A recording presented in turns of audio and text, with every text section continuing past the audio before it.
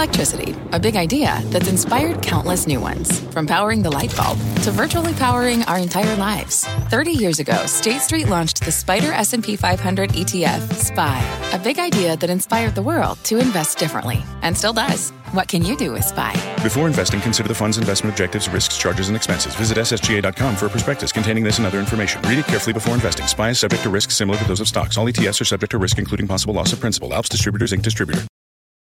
Homes.com knows that when it comes to home shopping, it's never just about the house or condo. It's about the home. And what makes a home is more than just the house or property.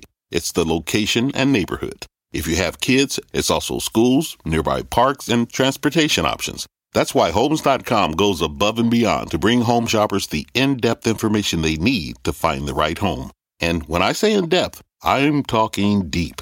Each listing features comprehensive information about the neighborhood, complete with a video guide. They also have details about local schools with test scores, state rankings, and student-to-teacher ratio. They even have an agent directory with the sales history of each agent. So when it comes to finding a home, not just a house, this is everything you need to know, all in one place. Homes.com. We've done your homework. My mission is simple, to make you money. I'm here to level the playing field for all investors. There's always a bull market somewhere, and I promise to help you find it. Mad Money starts now. Hey, I'm Cramer. Welcome to Mad Money. Welcome to Cramerica. Other people want to make friends? I'm just trying to save you a little money, and it ain't easy right now. My job is not just to put it in perspective, but I also try to entertain and, of course, educate you. So call me at 1-800-743-CBC or tweet me at Jim Cramer. They're back. The 2008ers are back. The money managers who think this market looks just like that cataclysmic period where the averages lost more than half their value. There's a big contingent of these bears who think we've got no way to win. If the Fed tightens too much to beat inflation, then we go into a severe recession. If the Fed tightens too little, we're stuck with persistent rampant inflation. Neither's good for stocks. One reason you get days like today where the Dow shed 163 points, the S&P tumbled 0.9%, and the Nasdaq plunged 1.49%. Sell. After starting strong, it morphed into a horrific day. So, I've been thinking about it. I'm sure you're thinking about it. Why not sell everything? Because that analogy, that 2008 analogy, it's bogus. 2022 has very little in common with 2008, when the whole financial system nearly collapsed and the unemployment rate ultimately shot up to 10%. We're below 4 now. I can recall many other times where the Fed raised interest rates, and we were ultimately just fine. Not initially. Sometimes we saw a big shift out of risky stocks, especially tech and biotech, as investors swapped into more consistent, boring stocks. Hardly the end of the world. And you know what? That's kind of what I see happening right now. There's a huge chasm between the boring companies with inexpensive stocks, companies that make things and sell them at a profit while returning capital. You know how much we like them. I talk about it all the time in the investing club. The conceptual companies, they don't do any of that. And frankly, the conceptual companies, I want nothing to do with them. Sell. For over a year now, money's been rotating from the speculative conceptual stocks into the boring tangible ones. There's been plenty of winners during the period. We highlighted them all last week. It's just that individual winners don't matter if you only trade the S&P 500, like many of these bearish commentators, because they don't want to get their hands dirty with individual stocks. Of course, if you're going to go own the entire S&P 500, you should just own it for the long haul, rather than trying to trade in and out. You might miss one of those 3 or 4 big days where the rallies occur. There are very few times I'd recommend abandoning the entire market, but I did in October of 2008 for telling you to get back in about 40% lower. But a lot of people didn't swap back in, and they missed out on a tremendous multi-year rebound. It was dangerous the other way. Unless we're looking at the collapse of the entire financial system, though, there's no reason to bail on everything. And again, this moment is not 2008. First off, in 2008, the consumer was vastly overextended. They're gambling on houses with borrowed money they didn't have, and no way they could ever make the down payments, while Wall Street packaged these mortgage bets and wrapped futures contracts into them. You simply couldn't unwind these mortgage-backed securities because they were all synthetic. There wasn't anything in there. And that's what really wrecked the financial system. Second, the amount of money at risk in 2008 was gigantic, far larger than the system could handle, until something even bigger, the Fed, finally saved the day. Third, almost no one avoided the financial apocalypse back then. Every big player got hurt. Most of them went out of business. They all had to be bailed out in one form or another, although some claim they never needed any help. Yeah, sure. Nothing like that's happening now. The consumer's flush. You can handle higher interest rates, even much higher ones. The banks are incredibly well capitalized. I believe that. In fact, our toughest problem right now is that the economy is too stable, and the Fed might need to destabilize things to tamp down on inflation. No, I actually know they have to destabilize, and that's what's freaking people out. But even if they keep raising rates aggressively, it won't cause a 2008 situation, because in 2008 there was what we call balance sheet risk. Systemic balance sheet risk everywhere. Hedge funds, banks. In the end, even the mutual funds with the breaking of the buck. This time, that risk is almost non-existent in the traditional financial system. There are risks, but not like back then. In 2008, we had a total vacuum in Washington. They were fools, including the Fed. Here we have a Fed that's learned from 2008. We have a smart Treasury Secretary who's been through hell and back. In 2008, companies didn't have credit lines, or they were taken away, and people didn't trust anyone's word. These days, we don't use words. We got rid of that. We had no doc loans back then. Now everything's docked. The rogue financial companies are almost all gone. They haven't really been replaced by anything outside of the cryptocurrency ecosystem, but that's much less tied to the real economy, even though, I'm going to say it again, I think the Grim Reaper's coming for that group. So can we please take 2008 off the table and replace it with a better analogy? Allergy. I like that, too. But let's call it analogy. Let me put it this way. In 2008, we were devastated by falling housing prices and constant layoffs. Now, though, we're eager for falling housing prices and mass layoffs because that's how the Fed can win its war against inflation. That can only happen if we see firings, mass firings.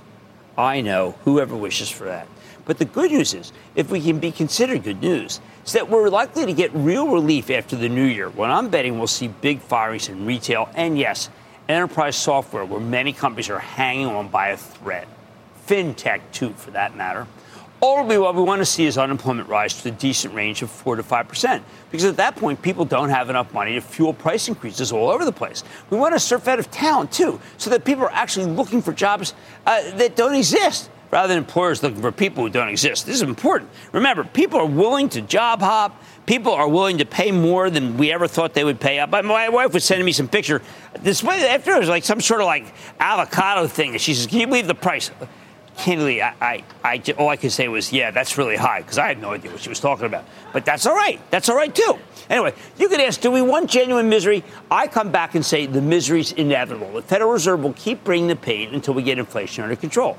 I just want that to happen sooner rather than later. The sooner we get inflation under control, the less pain we'll need to experience over the long haul. And I do believe that will happen. You know what really annoys me, though? In order to have the 2008 scenario, you need to have complete stooges as our leaders. People are so dumb they don't remember what happened 14 years ago. That's clearly not the case now. When the economy slowed dramatically after COVID hit in 2020, J-Powell quickly moved to limit the damage. Many other countries didn't. In the financial crisis, the Fed did nothing as a matter of principle until it was almost too late. Powell's a very smart guy. So what if he was a few months late already with the initial rate hikes? He was worried about the Omicron variant. He couldn't have possibly known it would be more benign a strain than we expected. Last year at this time, what were you doing? I know what I was doing. I was fearing the benign Omicron because I thought it was far worse than what we were experiencing. I think Powell is a great central banker, and I think he's a great leader. You look at the people running governments all over the world, you got some real clown show situations. Hey, China's supposed to be taking over the world, right? Yet their government's been a complete joke on COVID. They told their people it was incredibly dangerous, so they had to stay home. Then they said they had great vaccines and refused to use the more effective mRNA vaccines developed in the West. They insisted on locking down huge swaths of the country because they told you, look, you could die for this thing. And then they did it for far longer than anybody else. And then what they said was, hey, you know what? It's fine. Then people couldn't take it anymore. The Chinese government unleashed their whole population, said it's all good. And now they're getting COVID left and right because they never bothered to get the good vaccines. By comparison, frankly, I think Jay Powell's a genius. He absolutely knows what he's doing. His biggest problem is that China and Russia are run by irrational strongmen. Russia started a war they couldn't win, but they could cause rapid inflation in the rest of the world by causing shortages of food and oil. Nobody could have predicted Putin would be this crazy, but that's beyond the Fed's control. Here's the bottom line. If I thought Jay Powell was a total bozo, right now I would be terrified. But he's one of the best central bankers in the world. And he's got a winning hand. Would you please just let him play it? Let's go to Chad in Tennessee. Chad.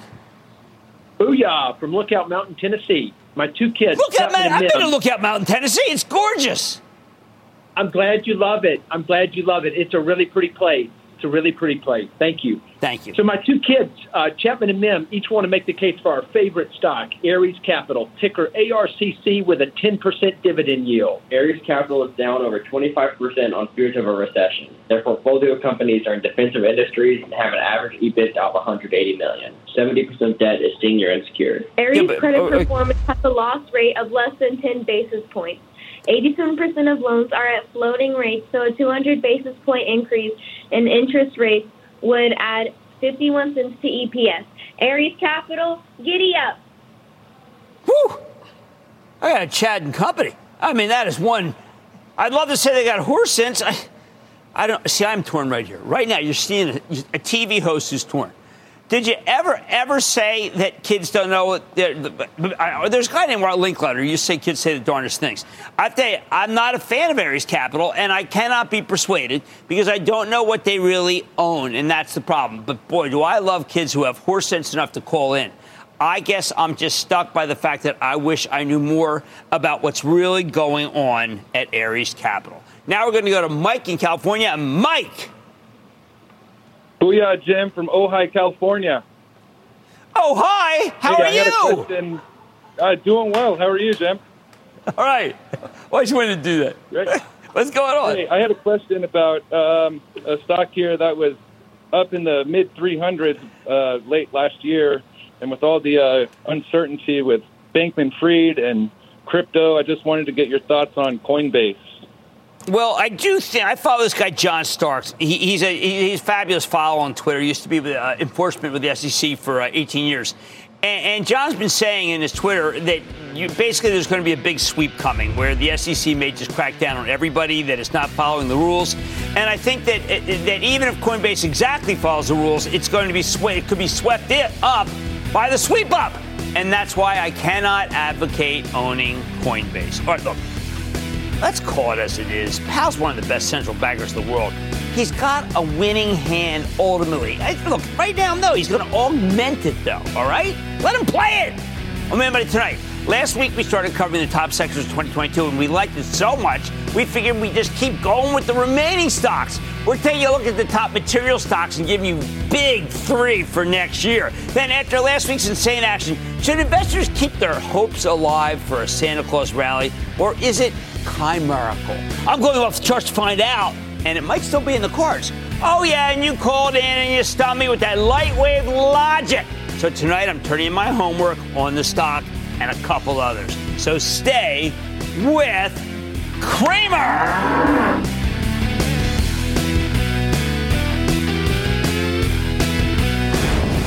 Don't miss a second of Mad Money. Follow @JimCramer on Twitter. Have a question? Tweet Cramer. #MadTweets. Send Jim an email to madmoney@cnbc.com or give us a call at 1-800-743-CNBC.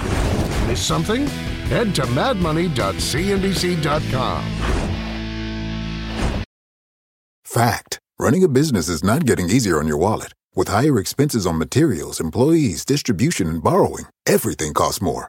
Also a fact. Smart businesses are reducing costs and headaches by graduating to NetSuite by Oracle. NetSuite is the #1 cloud financial system, bringing accounting, financial management, inventory, and HR into one platform and one source of truth. With NetSuite, you reduce IT costs because NetSuite lives in the cloud with no hardware required. Accessed from anywhere, you can cut the cost of maintaining multiple systems because you've got one unified business management suite. You improve efficiency by bringing all your major business processes into one platform, slashing manual tasks and errors. Over 37,000 companies have already made the move. See how you'll profit with NetSuite, and then you can think of all the ways you could be spending the money you save. Company retreat in Malibu, anyone? By popular demand, NetSuite is offering a one-of-a-kind flexible financing program for a few more weeks. Head to netsuite.com to start saving.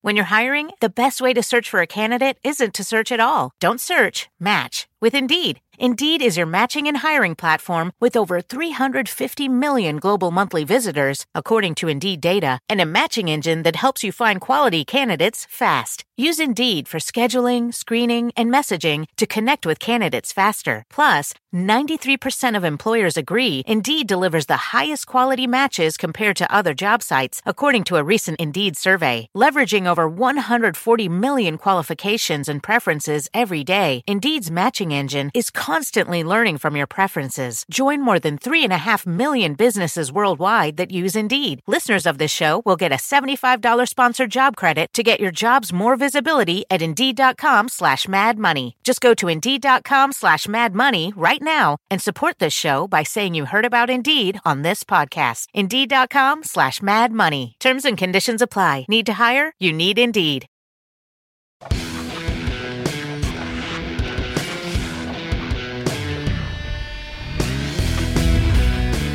With just 2 weeks left until we close the books on this miserable year of 2022, we need to spend some time looking back on the best performing stocks in what's been a very bad year for the market.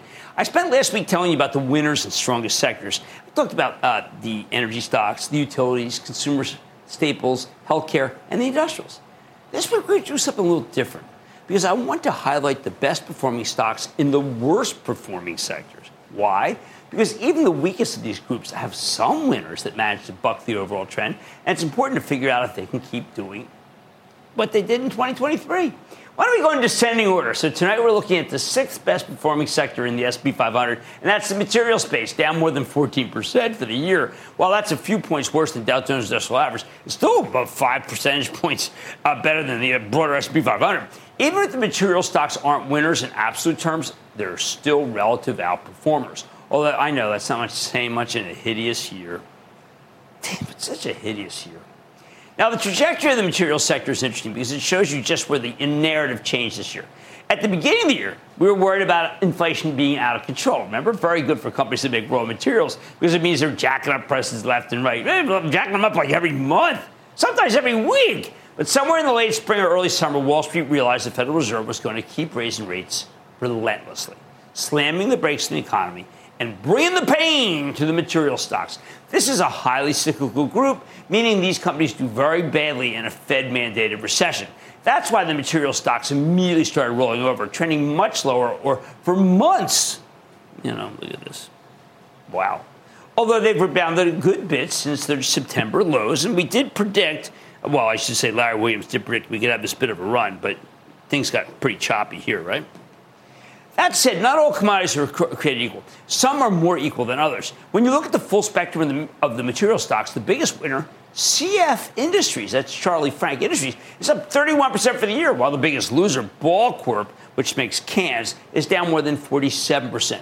The top three are CF Industries, Corteva, and Nucor, two ag plays and a steel maker. Let's take them one by one. CF Industries is a fertilizer play. I've told you over and over again that 2022 would be a booming year for agriculture, especially after Russia invaded Ukraine, the breadbasket of Europe, creating global food shortages, heading to much higher prices. Farmers in the rest of the world invested heavily to capture those prices. The Western fertilizer companies got an extra boost because potash is a major ingredient in much of the world's, I should say, potash. People say it one way, say tomato. Potash comes from Russia and Belarus, both of which are now under heavy sanctions, causing prices to soar to the stratosphere. However, while the fertilizer stocks have had a terrific run this year, my view is that this is a short-term trade at best. In fact, I told you to ring the register in the group in late March because they'd already run so much from the Russian invasion. Sure enough, CF Industries was trading at $100 back then. Now it's at $92 and change. Not that bad. At the end of the day, if you buy the fertilizer stocks, which also include Mosaic, the fourth best performing material stock in the S&P,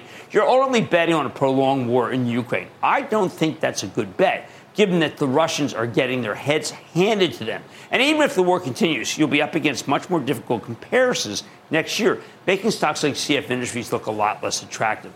I'm not putting my neck out on the line on this one. In second place, we got another ag play, Corteva, which makes seeds and agricultural chemicals like pesticides. This is one of the 3 companies created by Dow-DuPont breakup that was completed back in 2019. I like it a lot. I like it a lot more than the fertilizer plays. Why? Because while Corteva saw a big jump in sales and earnings this year, those numbers are expected to stay strong in the years ahead. Their products aren't like fertilizer, where the prices have been artificially elevated by the sanctions on Russia. After a year of strong crop prices, farmers will be flush with cash. And when they get cash, they invest in more efficient farming. Think Corteva's genetically modified seeds or pesticides. While most crops are well off their highs at this point, they're still up big versus where they were a year ago. Plus, even though the stock's up 23% for the year, it still sells for less than 19 times next year's earnings estimates. Far from expensive. I like Corteva. You got my blessing to buy this one on a pullback. Is it better than Deere? Well, let's just say Deere's got some... I like Deere a lot. Deere's been pulling back harder than this one. Finally, there's Nucor. Now, this is one that I've told you many times is the best steel maker in America, with a stock that's up more than 15% for the year. Here's a company that had monster earnings growth last year as the global economy reopened. So Wall Street figured the numbers had to come down in 2022. That's why Nucor stock plunged from 187 at their peak in April to 100 and change in early July. With the Fed tightening aggressively, everybody assumed this business had to be in trouble.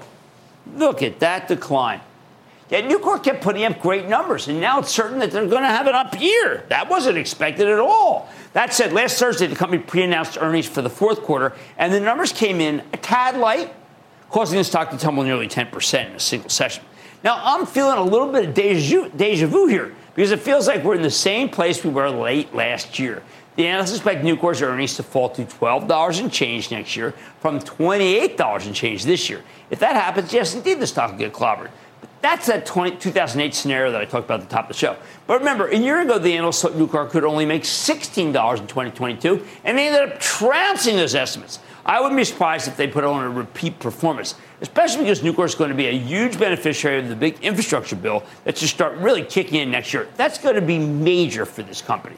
Beyond the top 3 performers, I like Albemarle, Linde, and DuPont. Albemarle is a commodity chemical company, but it's got a big lithium kicker. Cheap stock that sells for less than 10 times next year's earnings estimates. Lithium is an essential ingredient in electric vehicles, which the auto industry is fully embraced at this point. But that's caused all the lithium stocks to soar. At this point, I think the much cheaper Albemarle is the only safe way left to play the group. Next up, there's Linde, L-I-N-D-E, an industrial gas company we own for the Charitable Trust and talk about it constantly. Had a big talk about it last Thursday's meeting. It's online. You can get it. Linde's a consistent operator that keeps putting up fantastic numbers. Plus, Linde benefits from both the climate provisions in the so-called Inflation Reduction Act. I say that because, to me, it seems more like a climate bill. And the semiconductor subsidies in the CHIPS Act. For example, Taiwan Semiconductor is now building a new plant in Arizona, and Linde's building a $600 million gas plant to service it. Last but not least, there's DuPont itself, the specialty chemical kingpin that's sitting on a mountain of cash. I am a big believer in CEO Ed Breen, who's made a fortune for his investors when he broke up the old Tyco International, and I bet he can do it again with DuPont. Plenty of optionality there, a lot of cash. Here's the bottom line. When you look at the best performing material stocks for 2022, I'm not thrilled about CF Industries or the other fertilizer plays, but I like Corteva as a higher quality agriculture stock, and I very much like Nucor, the best of breed steelmaker. Remember, many strategists think we're going into a harsh recession. If that doesn't happen, these stocks, particularly these stocks, are great places to be. Mad Money is back after the break. Coming up, Santa Claus is coming to town, but not when you think. Cramer reveals when sleigh bells could ring for your portfolio. Next. You seek the key, but first, you must learn the ways of precision, craft, and performance with Acura's all-electric ZDX. With a premium Bang & Olufsen sound system up to a 313-mile range and a Type S variant with an estimated 500 horsepower, the ZDX is their most powerful SUV yet. Unlock the energy when you visit Acura.com to order yours today. Take your business further with the smart and flexible American Express Business Gold Card. It's packed with benefits to help unlock more value from your business purchases. That's the powerful backing of American Express. Learn more at americanexpress.com/businessgoldcard.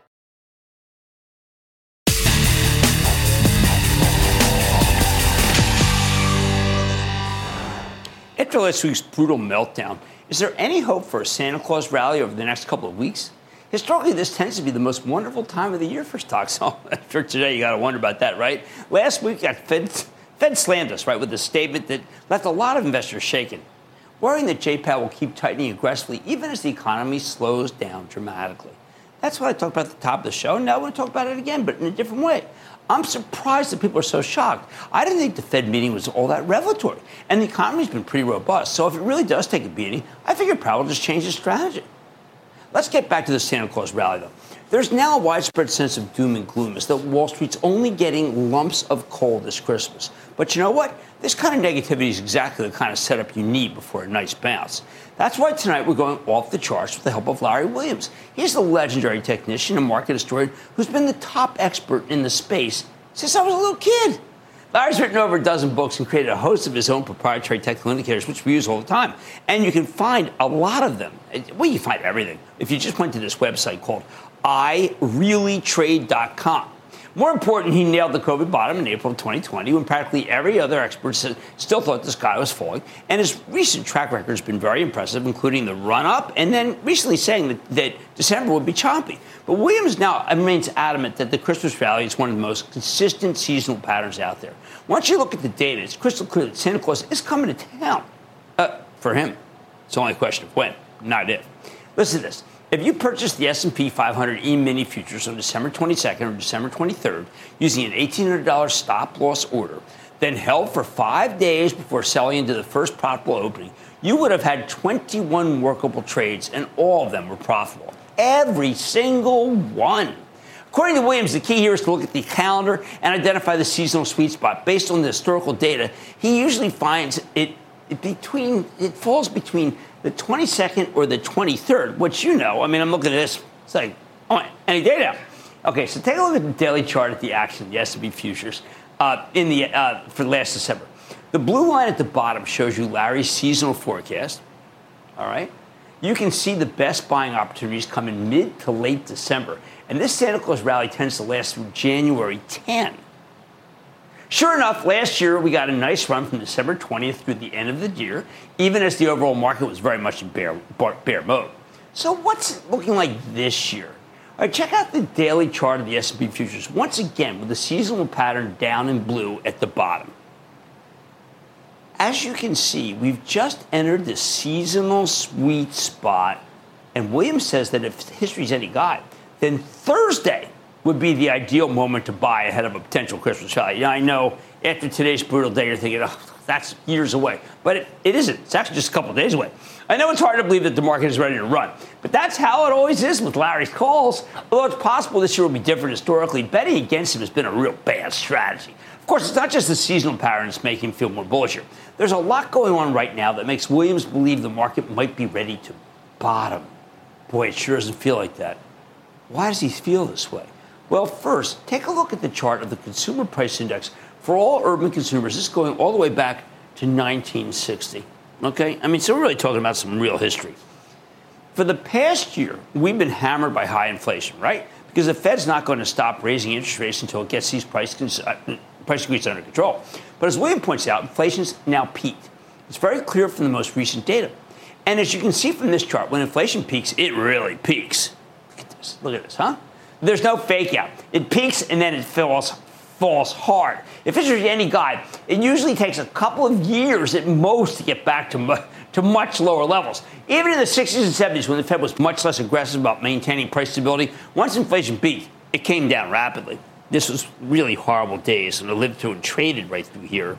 And it was like, we thought right here was never going to end. We thought right here was going to go to here. So you have to understand, we've been through this and it's not just 2008 like everybody keeps talking about. Next, check out the chart of the Dow Jones Industrial Average in black, going back to 2003 this time, with the rate of inflation inverted in red. In other words, inflation is upside down on this chart because Williams wants to highlight the relationship. The lowest levels for the red line represent moments when inflation peaked. As you can see, inflation tends to peak right when the stock market's bottoming, okay? You can see it's bottoming. And I think it's really important. Now, these are smaller cases. This is a big one. But if you don't remember, we did have brutal inflation in 2008, especially in energy, right before the whole economy collapsed. thanks to the financial crisis. Now that inflation is finally moving in the right direction, Williams thinks the stock market can turn things around. Remember, in 2008, that's the operative thing that people are talking about. I think that that's not necessarily the right analog. Last but not least, take a gander at the chart of the Dow going back to 2020. You see the blue line? This is the correlation of years in the past that best fit the Dow's recent pattern. No, he's trying to identify patterns and see which ones are like now. It's a 2-year cycle. While Williams isn't a fan of short-term algorithms, he likes coming up with cyclical forecasts based on 2 to 4 years and based on the years that look most like what we're in now, 2022. His forecast for the Dow is very bullish. As he sees, remember, we're talking about the Dow. As he sees it, last week simply shook out the weak hands, and next year is likely to be terrific. I think, yes, that also that today shook out some weak hands, too. Here's the bottom line. The charts interpreted by Larry Williams suggest that the Christmas is not going to be canceled for Wall Street. He thinks we still have a Santa Claus rally coming. And the ideal time to buy is sometime around this Thursday. More important, now that inflation appears to have peaked, he's feeling a lot more bullish about the long-term prospects of the broader market. Maybe I'm wearing rose-colored glasses here, but the statistics convince me that Larry's going to be right. Let's take some phone calls. Let's start with Ram in California. Ram. Booyah, Jim. This is Ram in California. I'm a club member, Ram, and I want to thank you for that wonderful conference call last week. Oh, thank you.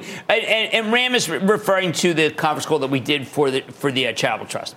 And yeah. I think that I got a lot of good comments on it. I thank you very much. What's going on? So, Jim, I want to talk with you about a fairly large position that I have in Ford. Now, I've been so excited about Ford's EV transition and their shift to selling vehicles directly to consumers, so much so that I went out and wanted to experience it for myself. So I put in an order for one of their new Mach-E electric vehicles. Sure. But Jim, I've got to tell you that Ford has failed me at almost every point of the process, at even the most basic tasks of customer service and delivery. And I feel like I've just lost confidence in them and their ability to execute. So much so that I went out and bought a Tesla instead, and it was just so much better. Now, Ford. Fair enough. Now, Jim, I know that you always say that when I know that you always say that when facts change, you have to change with them. So with that in mind, I want to reallocate maybe your situation is anecdotal. I'm sorry, first of all, to hear that that's the case. Second, I'm sure that Ford Service would love to hear about that, and I'm not going to let it die. I hear what you say, and I think we ourselves will get information and refer what's happened to Ford Service, because I don't think that that's exactly how Jim Farley wants his company to be run. I want to be sure it's the case. I thank you for the kind comments about this, about our conference call, but I need to know more myself. Let's go to Alec in Massachusetts. Alec. Hey, booyah, Jim. Thanks for taking my call. Booyah. What's up? I'm looking at Service now. Just wondering if you would trade it or fade it from this level. Well, we're not in the trade and fade for Service now.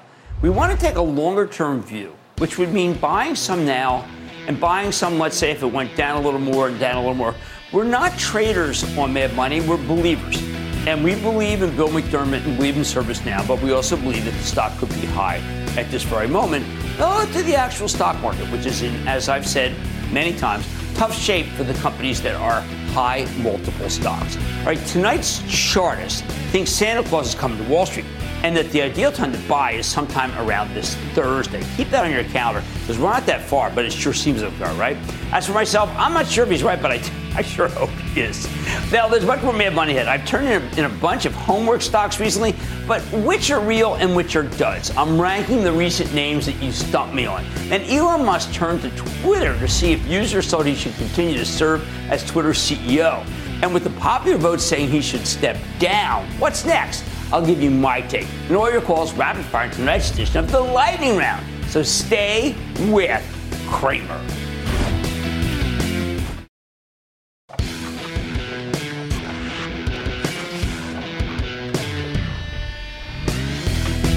Only a week left of shows before the holiday break. We've got to catch up on our homework, don't we?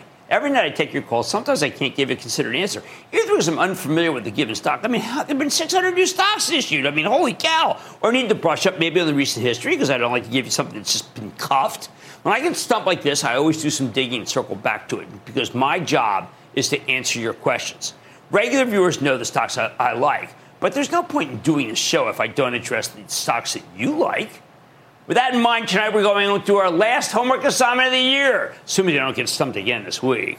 So I want to go over this last item and then give you a roundup of all the undiscovered stocks that I've highlighted in recent weeks, some of which are very good. Others are less good, though, which brings me to Lightwave Logic. That's LWLG for all you home gamers. Tom in California asked me about this one last Thursday, and because I didn't know it offhand, I said I'd get back to him. Now, Lightwave makes specialty chemicals for the fiber optic industry. Basically, they're developing materials that can make for better optical equipment. Who doesn't want that? Emphasis on developing, though. I'm not an expert on telco equipment, but the idea is they're working on polymer-based modulators that can potentially make the internet run much faster.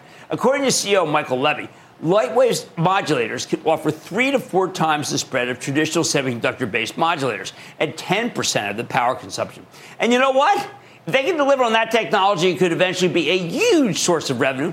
But that's a mighty big if for a company that's currently more of a business plan than a business.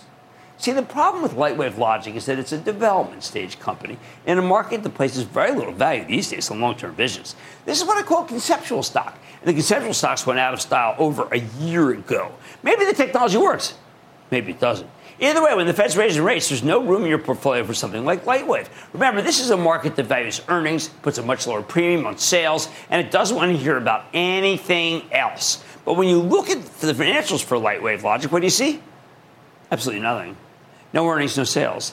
They've never actually sold anything. The one thing Lightwave has going for it is clean balance sheet and very low cash burn rate.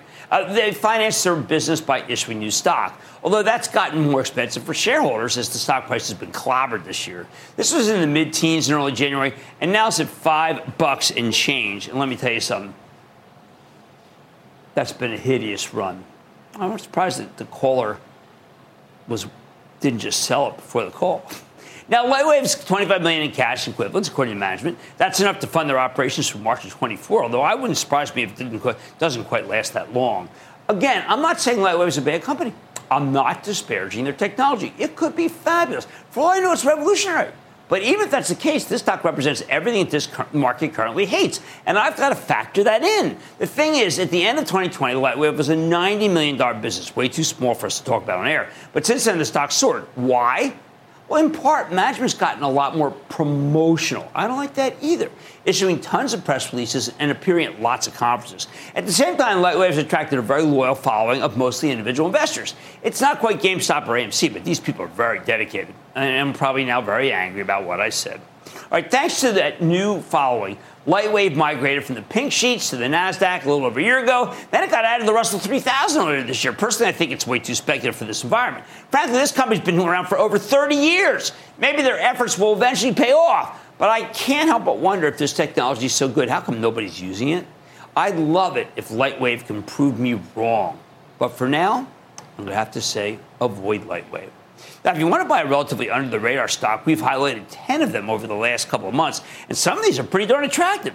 At the end of November, we covered this company called Dycom, an engineering construction firm focused on telco infrastructure. If you want a fiber optic play, I would much prefer Dycom to Lightwave. I see this company benefiting enormously from all the rural broadband spending and the infrastructure bill that should really start kicking in next year. Or if you want more of a traditional telco equipment play, there's a company called Clearfield, another homework item that we covered last week. Clearfield is basically what the Lightwave Logic bulls hope it can eventually turn into, a company that toils in the telco equipment industry for years before finally having a big breakout moment. But Clearfield's already there with rapid revenue growth and real earnings. In fact, they're making so much money that the stock remains cheap even after roaring higher over the past couple years. I told you I like this one at 105 Wednesday. Thanks to the market-wide meltdown, you can now get it in $94. Look, I think it's a steal, but I recognize that it is just a terrible, terrible market. And maybe, I don't think for some time, but at least till Thursday. Beyond fiber optics, we had a question about Ryan Specialty last month. This is a service provider to the insurance industry, one of the few continuing winners from the IPO class of 2021. I told you it was a buy on November 16. The stock had just been clobbered in the wake of a not-so-hot quarter. Since then, it's rallied a quick 20% in a little over a month, and I think it's got more room to run. There's one last homework item I'm willing to recommend buying, and this is a very inexpensive stock that we covered it a couple weeks ago. It's called Supermicro Computer. These guys make server equipment, filling up data centers all over the place. I gave you my blessing to put on a small position when it was at 86, and since then it's pulled back to 78. And I think you're going to add a little bit more right here. Notice I said a little bit more because I really don't want anyone to put a lot of money to work right here. Looking at every other homework name we covered in the last 2 months, Fulgent Genetics, Americo, Anavex Life Sciences, Sunrun, and Sotera Health. They're all either in the don't buy category or the sell category. And I put Lightwave Logic at the very bottom of the list. But here's the bottom line. If you want a relatively unknown telco infrastructure play, I'd much rather have you go with Dycom Industries or Clearfield. Lightwave Logic might have an interesting story, but that's all there is to it. I'd much rather buy something that you know makes money. And remember, we're thinking Thursday might be the best buy point, but nothing aggressive, please. Mad Money's back after the break. Coming up, Cramer wants to hear from you. Your calls on the Thunderous Lightning Round. Next.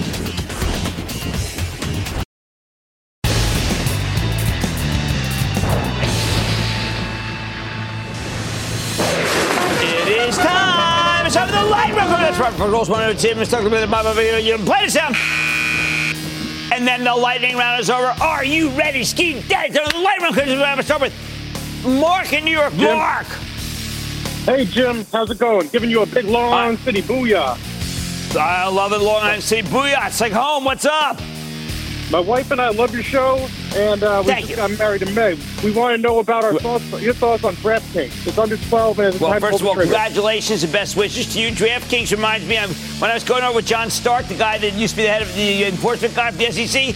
I was making that joke that, yes, I'd rather have my money kept in my DraftKings account than I would be in a lot of these with these crypto accounts. And I'm going to reiterate that I feel safer in my DraftKings than I do in a crypto.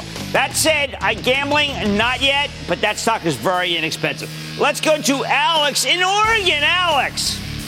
Booyah, Jim. Thank you for taking my call. I'm looking to go long on a company that should benefit from the infrastructure money as well as the IRA Act. I'm looking at a company called AIT, Applied Industrial Technology. Thank you. It would do that. It would do that. The stock has had quite a run. Most people are not interested in stocks that are up this much. I think it could be some profit taking, but you're absolutely right because it's hydraulic power. It's all the look. It's like a mosaic for all the things that we need in the bills. But that said, it's up 20%, and that might be too much for the year. Let's go to Jenica in Washington. Jenica. Hi, Jim. Thank you for taking my call. Oh, sure, Jenica. What's up? I've been watching. I'm an Investing Club member, and I've been watching your show since my dad introduced you about 15 years ago. I know semiconductors aren't very. Go ahead. I'm sorry. I know semiconductors aren't very popular right now, but I'm wondering when's a good time to lower my cost basis on Applied Materials. Well, you know what? Micron, MU, reports this week, okay? And I think, Micron reports on the 21st. So why don't you wait to see what Micron has to say? I doubt the stock's going to run away before that. And then if they say good things, then we'll be able to buy some more Applied Materials right around here. Believe me, it's not going to run. I think we have to wait and see what Micron says, though, because they are the big daddy when it comes to that kind of semi. Let's go to Miles in Florida. Miles. Good evening, and a big Beach Boy Merry Christmas booyah from Southwest Florida. Holy cow, you can't beat that kind of thing, can you? What's happening? All that you and your staff do for everybody. My staff is unbelievable.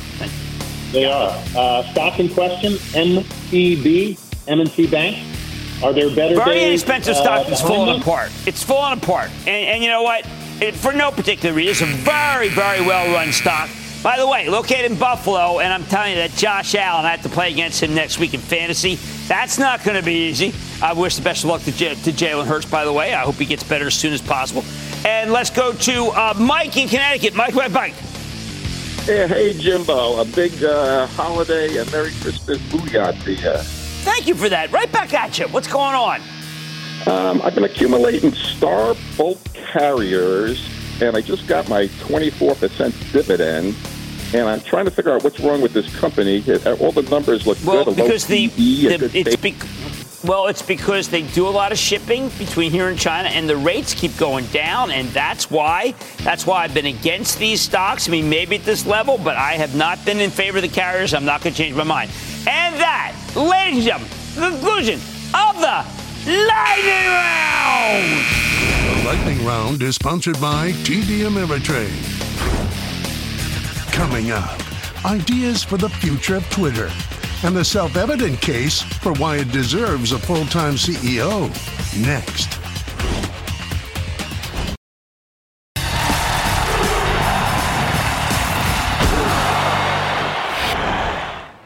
Did you do your civic duty? Did you vote this morning? I know I did. I'm talking about the vote Elon Musk put up on Twitter about whether he should step down as CEO. He promised to abide by the results, so I guess he'll be gone soon enough. Honestly, it's a sign of just how horrible this market is that Tesla's stock didn't roar in the news. I'm a big fan of the stock, and I believe in Musk's leadership, which is precisely why I think the stock would be better if Musk spent more time there. Plus, you have to hope that he might stop selling Tesla shares to fund Twitter if somehow maybe because he steps down as CEO. With Twitter's balance sheet, he's wasted his time trying to turn it around in its current form. Now, that's a big reason I voted for Musk to step away from Twitter. But beyond that, I also thought it might actually help stabilize Twitter itself. Yes, he's a heavy user, so am I. But apparently it's not the quality you need to become the CEO of a social network. There are a lot of ways you can improve Twitter, but first that means transcending the current Twitter. Maybe it could be the ultimate customer relations tool because it lets you spot where there's demand for something, allowing you to pivot and spend resources reaching that area. Terrific ways for business to monitor their potential customers, right? Potential ones. I like the direct message feature very much. And I was always hoping it could be tied into my bank account. Right now, you have to check with your bank whenever you make a really sizable purchase, especially overseas. Otherwise, they think your card's stolen. And then there's fraud protection people kick in. Oh, I mean, like when they kick in, I mean, it's like I'd love to be able to just DM my bank and make those purchases seamless so they know it's me. I'd certainly pay decent money for that feature. In a world where gambling's very popular, Twitter does nothing to make it easier to connect with the best betting-related services. It doesn't rate them. It doesn't promote them. It could very easily have a pay-to-play function where Twitter measures who's best and then features them, especially for fantasy football. They shouldn't abdicate. They shouldn't say it's not our job. It could be their job. They could also do some kind of tie-in for intra-game advice with paid sports sites. The gambling uses are gigantic on their own. But let's think about this. Musk seems more interested in getting into the nitty-gritty of Twitter as it currently exists rather than finding ways to transform it into something better. And these are things, they're sideshows for him. What does he know about gambling? Every promoter, I bet you he doesn't even know what the line is.